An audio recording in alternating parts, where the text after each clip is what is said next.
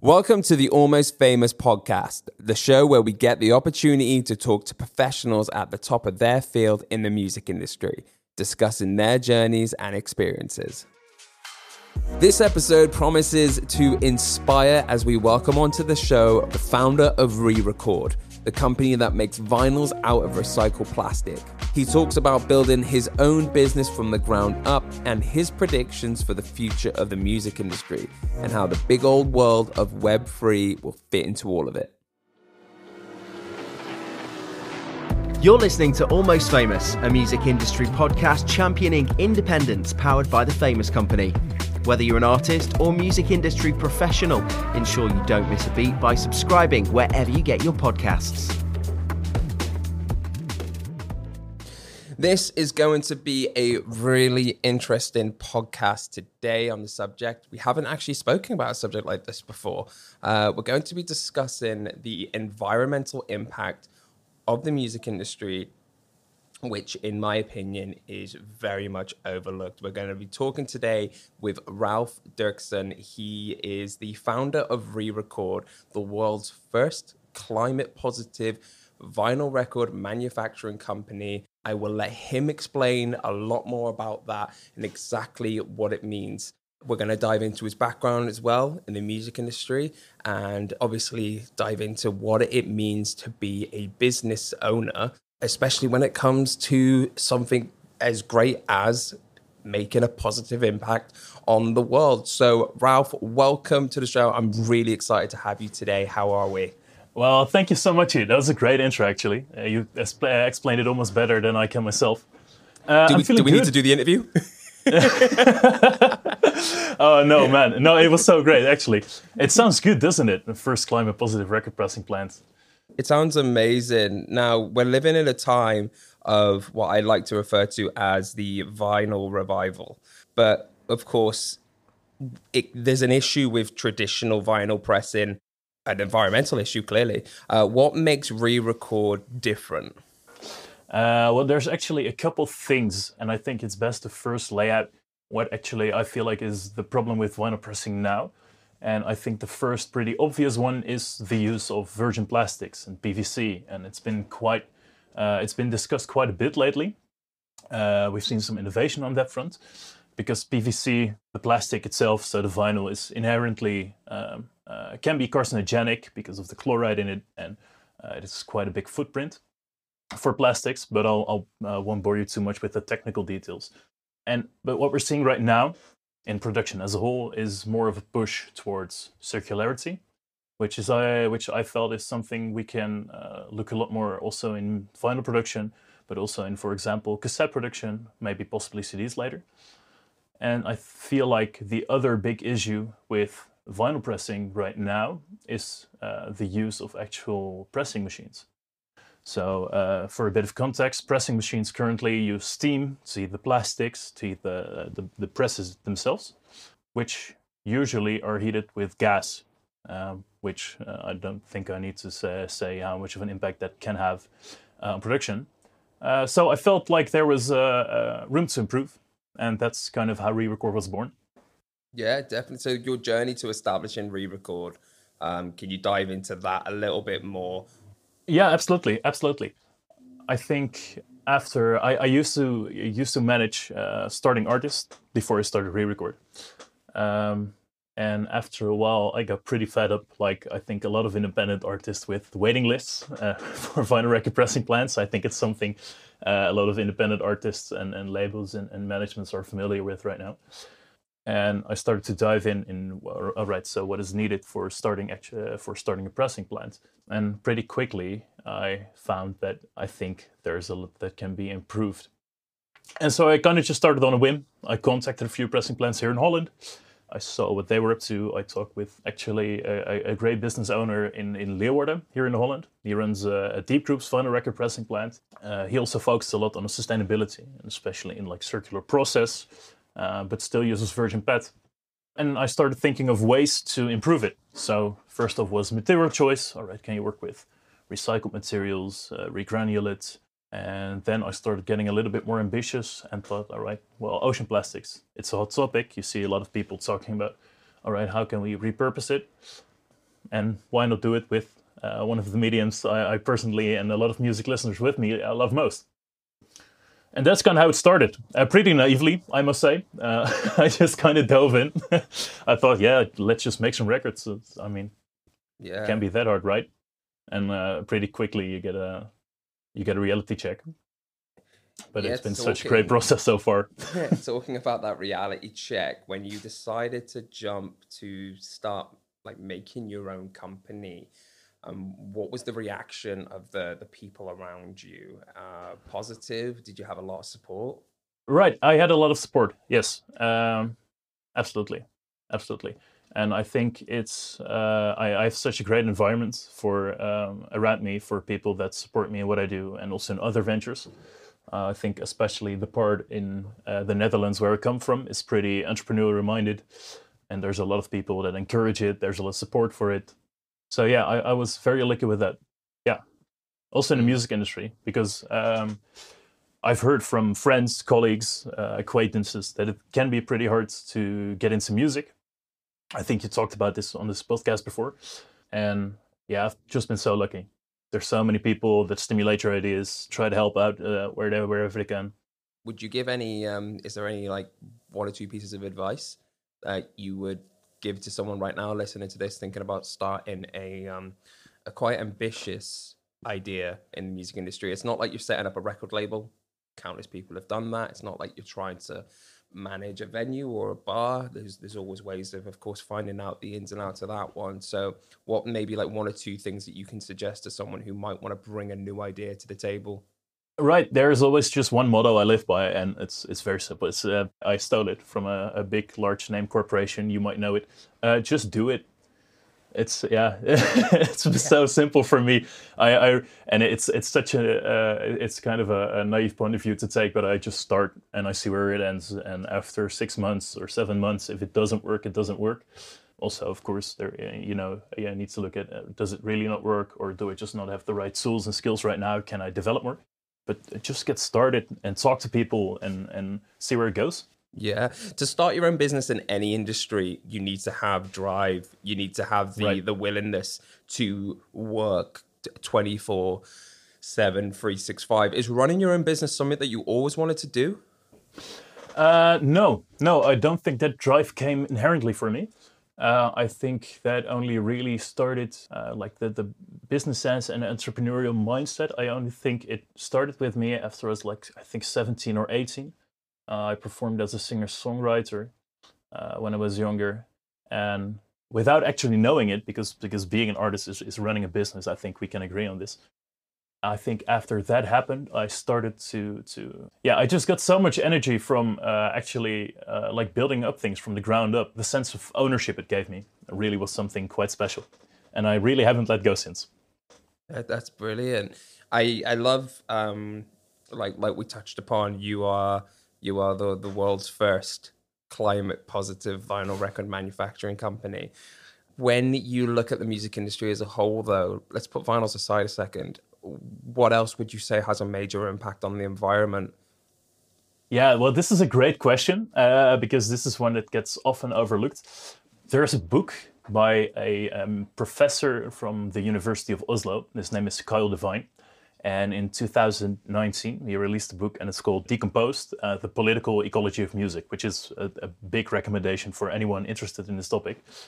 He very much quantifies, analyzes, and looks at the impact, the ecological impact, the environmental impact of the music industry as a whole, and especially with different forms of consuming media. So everything from the shellac era records to CDs and now to streaming.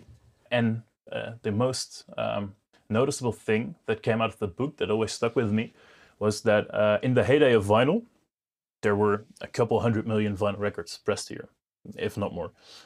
And if you look at total emissions, CO2 or CO2 equivalent emissions emitted in that era, I think it's 1977. In 2019, 2018, about double that was emitted just by using streaming.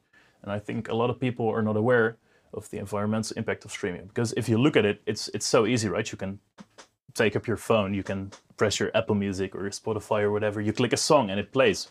There's not a conscience, there's no actual direct link to what the emissions are.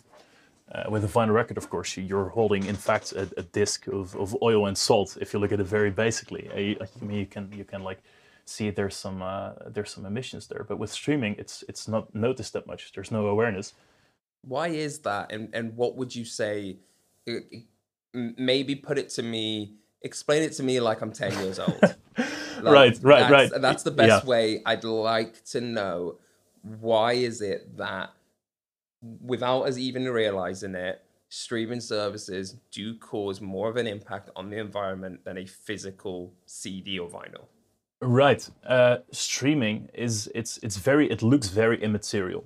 Well, if you look at it, when you press stream, your internet, which is data, which is electricity, gets sent to a cell tower, which gets sent to a near server room, where all that data is stored, where all the servers need to be cooled, and it takes up huge amount of energy. And all that electricity, that is what causes the biggest impact, the biggest emissions of streaming. Wow. Besides re-record, I'm working on creating a tool where you can just input how much music you stream on a daily basis, on a weekly basis, how many vinyl records you bought in a year, how many cassettes you bought in a year, and it shows you the amount of CO2 you emitted that year, which is something very abstract, especially with streaming. Yeah, and it should be something you can look up on your phone, just type it in, share it with your friends, and create some more awareness for it. It's called The Cost of Music. You can look it up. You can look it up after. The site is very much under construction, but it's a really cool project. Yeah, brilliant. So thecostofmusic.com. That's it. Costofmusic.com. That's the one. Yeah, of course, if you're listening to this right now, if you have a free hand, definitely go check something like that out. Make note of what you've bought this year. And at the end of this year, I'd love to see, we'll do it ourselves and we'll tag you in that. And yeah, we'd love to see that. Going through, of course, the vinyl side of things, then you really need to give me the rundown, the processing of a environmentally friendly vinyl. So tell me the process of re-record and from start to finish. Let me know how it's done. All right. Well, in fact, we're mostly building upon existing infrastructure and the existing businesses that are in like the supply chain. So our master discs and our stampers we get from the same places vinyl record pressings, regular plants get them. But the difference lies in the two big points I mentioned earlier, which is one, the use of plastics, and two, the production method. So from start to finish, step one is, of course, when an artist gets to us, they want to make a record, and we facilitate them just like a regular pressing plant would. So we help them with their mastering, getting their music rights in order. And then you kind of get to the production side. So I think the first step is actually looking at the right types of plastics. So right now we have two different records that we test, and we did a first couple of commercial tests. One is 100% using recycled plastics. This is a variant of PET, so it isn't actually PVC. The same PET that you get your Coke bottles in, which is recycled.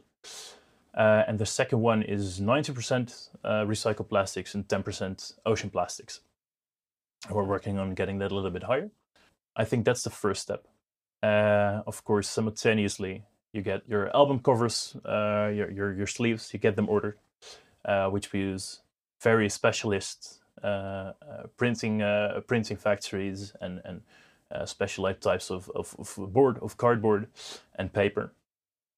Because of course this is also something that in sustainability wise is very much able to, you're very much able to there's more to get there than what is currently being provided by regular plants. And after that, you look at like the inks for pressing. For the record sleeves. These are all little steps that add up to the total CO2 amount, environmental impact of a vinyl record. Yeah, when we have the sleeves, our production is pretty fast. We can pump out records pretty quickly. After that, you get to the production method, and this is where it gets really interesting, but also I think a little bit more hard to grasp for people less technically inclined or less aware of like the vinyl production process. So I talked a little bit about this earlier. Regular records are pressed, so you have two hydraulic presses. They press together. There's some vinyl in between, and you get your beautiful little disc of audio magic. And the process we actually use is injection molding, and without getting too technical, because I get carried away easily. You have a mold, two big aluminium blocks with a tiny mold in between, and you heat up liquid plastics, you pour them in there, in fact under very high pressure. The master discs are in there, so the stampers, and the plastic forms to the master discs. In this process there's no gas used, that's a huge emission factor is gone, and you get records quite more quickly. And right now we're at about 17, 18 seconds per record if we really push production. While regular pressing plans have like I think 25 seconds on average, between 20 and 30. Wow. So there's a couple of CO2 and environmental advantages to injection molding. Yeah, definitely. Can I ask about costing then? Would you say that you're... I don't want you to give too much away here, because of course I know that it depends on the artist, it depends on the campaign.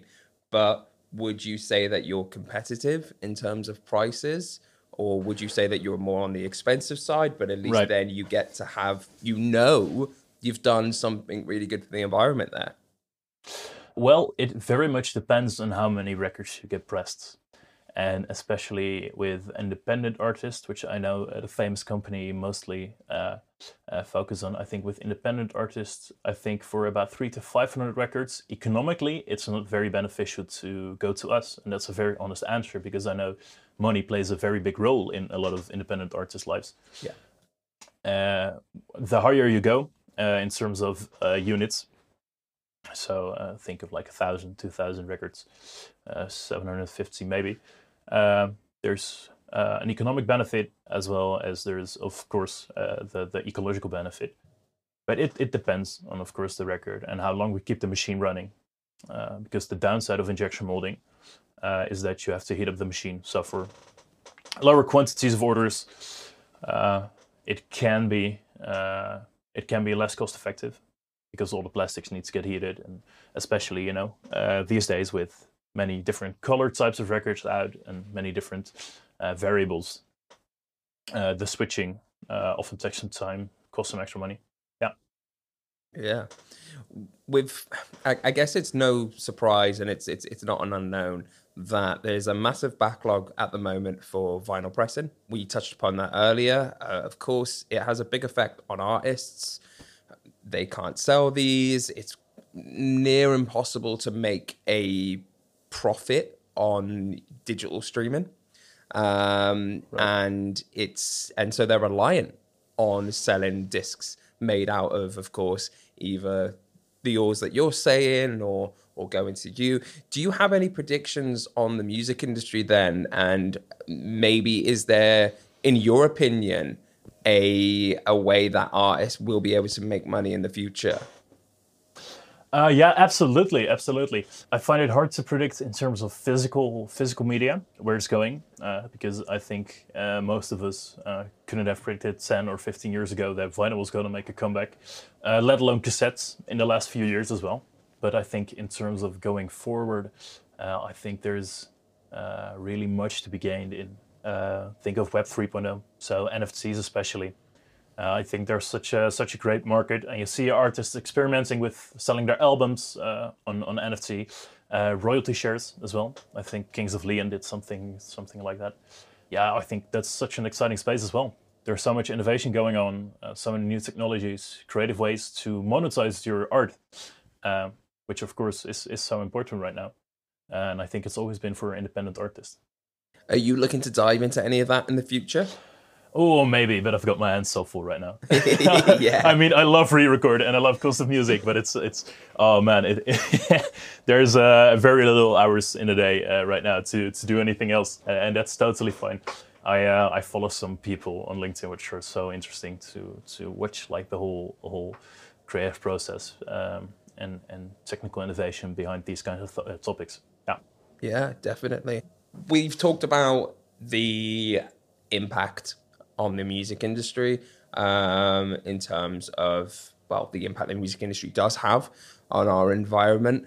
Some people would probably want to ignore that uncomfortable truth, and because every single a creative outlet would have an impact on the environment. It just is what it is. What would you say to maybe the people out there who don't really want to talk about this, who maybe are a little bit uncomfortable with it? And what's the nicest way of putting it, really? Well, I mean, it's a very understandable issue, right? I think we get guilted a lot of the times into or we start feeling guilty a lot of the times about the emissions we do have and the impacts on the environment we do have. And I feel like it's a very natural instinct because of the way we talk about it now. But if you look at it concisely, there are types of impacts, pieces of our daily lives right now, that it's simply impossible not to have a footprint. And I think there's no shame in that, especially for people who are less well off, or it can be really hard to avoid these things. And I kind of feel like sometimes, especially with some media outlets or the way people talk about it, you can get shamed into things. I think the biggest difference and the biggest way to change things like this is differently approaching the dialogue, or differently approaching the way we talk about it right now. Of course, there's people that they're the climate deniers. I mean, we've heard about it, and it can be an uncomfortable truth. And I mean, it's fine to feel like that, but it is an inevitable way we're going right now. And I think, maybe this is too optimistic of me, but I think earlier rather than later, people will know. And people will slowly turn around to this. I think it's about keeping the dialogue open, and just talking about it without shame. I mean, yeah. Do you find yourself at like shows or festivals kind of looking around and thinking, my God, yeah, just in this one night, do you know what I mean? Where there must be such impact. And do you see this changing maybe over the next 5-10 years? Yeah, absolutely. That's such a great question as well. Yes, I do feel comfortable sometimes, especially with local festivals. And I live in the eastern part of the Netherlands, where there is sometimes little concern for things like environment. But there's such great changes happening if you know where to look. I think I've heard just last month, I heard about 3 fully circular festivals that are being organized here in Holland. I think about 2 or 3 weeks ago, I went to a festival and they had flexible solar panels installed on the fences you get outside, which drastically lowers the amount of aggregates which run on diesel you need to get to power the festival. Of course, I don't know how it is in Bristol or in the UK right now, but there's a big push towards reusing cups, and cups that have a value when you turn them back into the bars on festivals. I think there's some really interesting stuff going on in making festivals more better environmentally or less environmentally damaging. And of course, we have a long way to go. But I think if you know where to look, if you look at the right places, there's so many crazy things going on. Yeah, I've loved your energy today, Ralph. You've been absolutely brilliant. I've got one more question for you, but before I dive into that, let's roll the red carpet out for you. I want you to plug away everything that you can. Tell us where we can keep up to date on this incredible, well, 2 incredible companies. And I can't wait to see more from you. So yeah, let the people know where they need to look and what they'll be looking at. Oh, absolutely. Thank you very much. I think the best way to reach me and to find out what is going on is either on Cost Music's or Re-Record's Instagram, which is _the_cost_of_music, and Re-Record Vinyl on Instagram, as well as my personal LinkedIn. I post a lot on there regarding this issue, regarding this topic. as well as, for example, the festival innovations are going on there. You can catch me, I think, in a couple months and later on at a few festivals where I speak about this topic if you're interested in this sort of thing. And just reach out. I love talking about this. I think it's a very interesting topic, and there's so much more we can learn from each other. And especially, I'd like to hear more from people that are active in the industry right now in music. Like, how are you getting along? How do you take the environment into consideration when, for example, touring, which is another big mission? Do you at all? Do you find any use for it? Yeah, I'm very interested in hearing the perspective of other people on this subject. So you can reach out to me on LinkedIn or on Instagram, and we can have a chat. Thank you so much. Amazing, Ralph. So here's my last question for you. You are a successful business owner, not something that you thought you'd be doing when you were younger. You're tackling an issue that I know I had no clue about when I was younger. So I want to know what piece of advice you would give to your younger self. Oh, man. Oh, that's a great question, actually. I think just keep going. Don't get bogged down so easily. Don't let other people tell you what is good and what isn't. Just do it. Just do it. Just do it. Ralph, you've been amazing. Thank you so much for coming on the show today. And we can't wait to see more from you. Thank you so much. You've been listening to Almost Famous, a music industry podcast powered by The Famous Company. If you're an independent artist or music industry professional, for more information, head to www.thefamouscompany.com.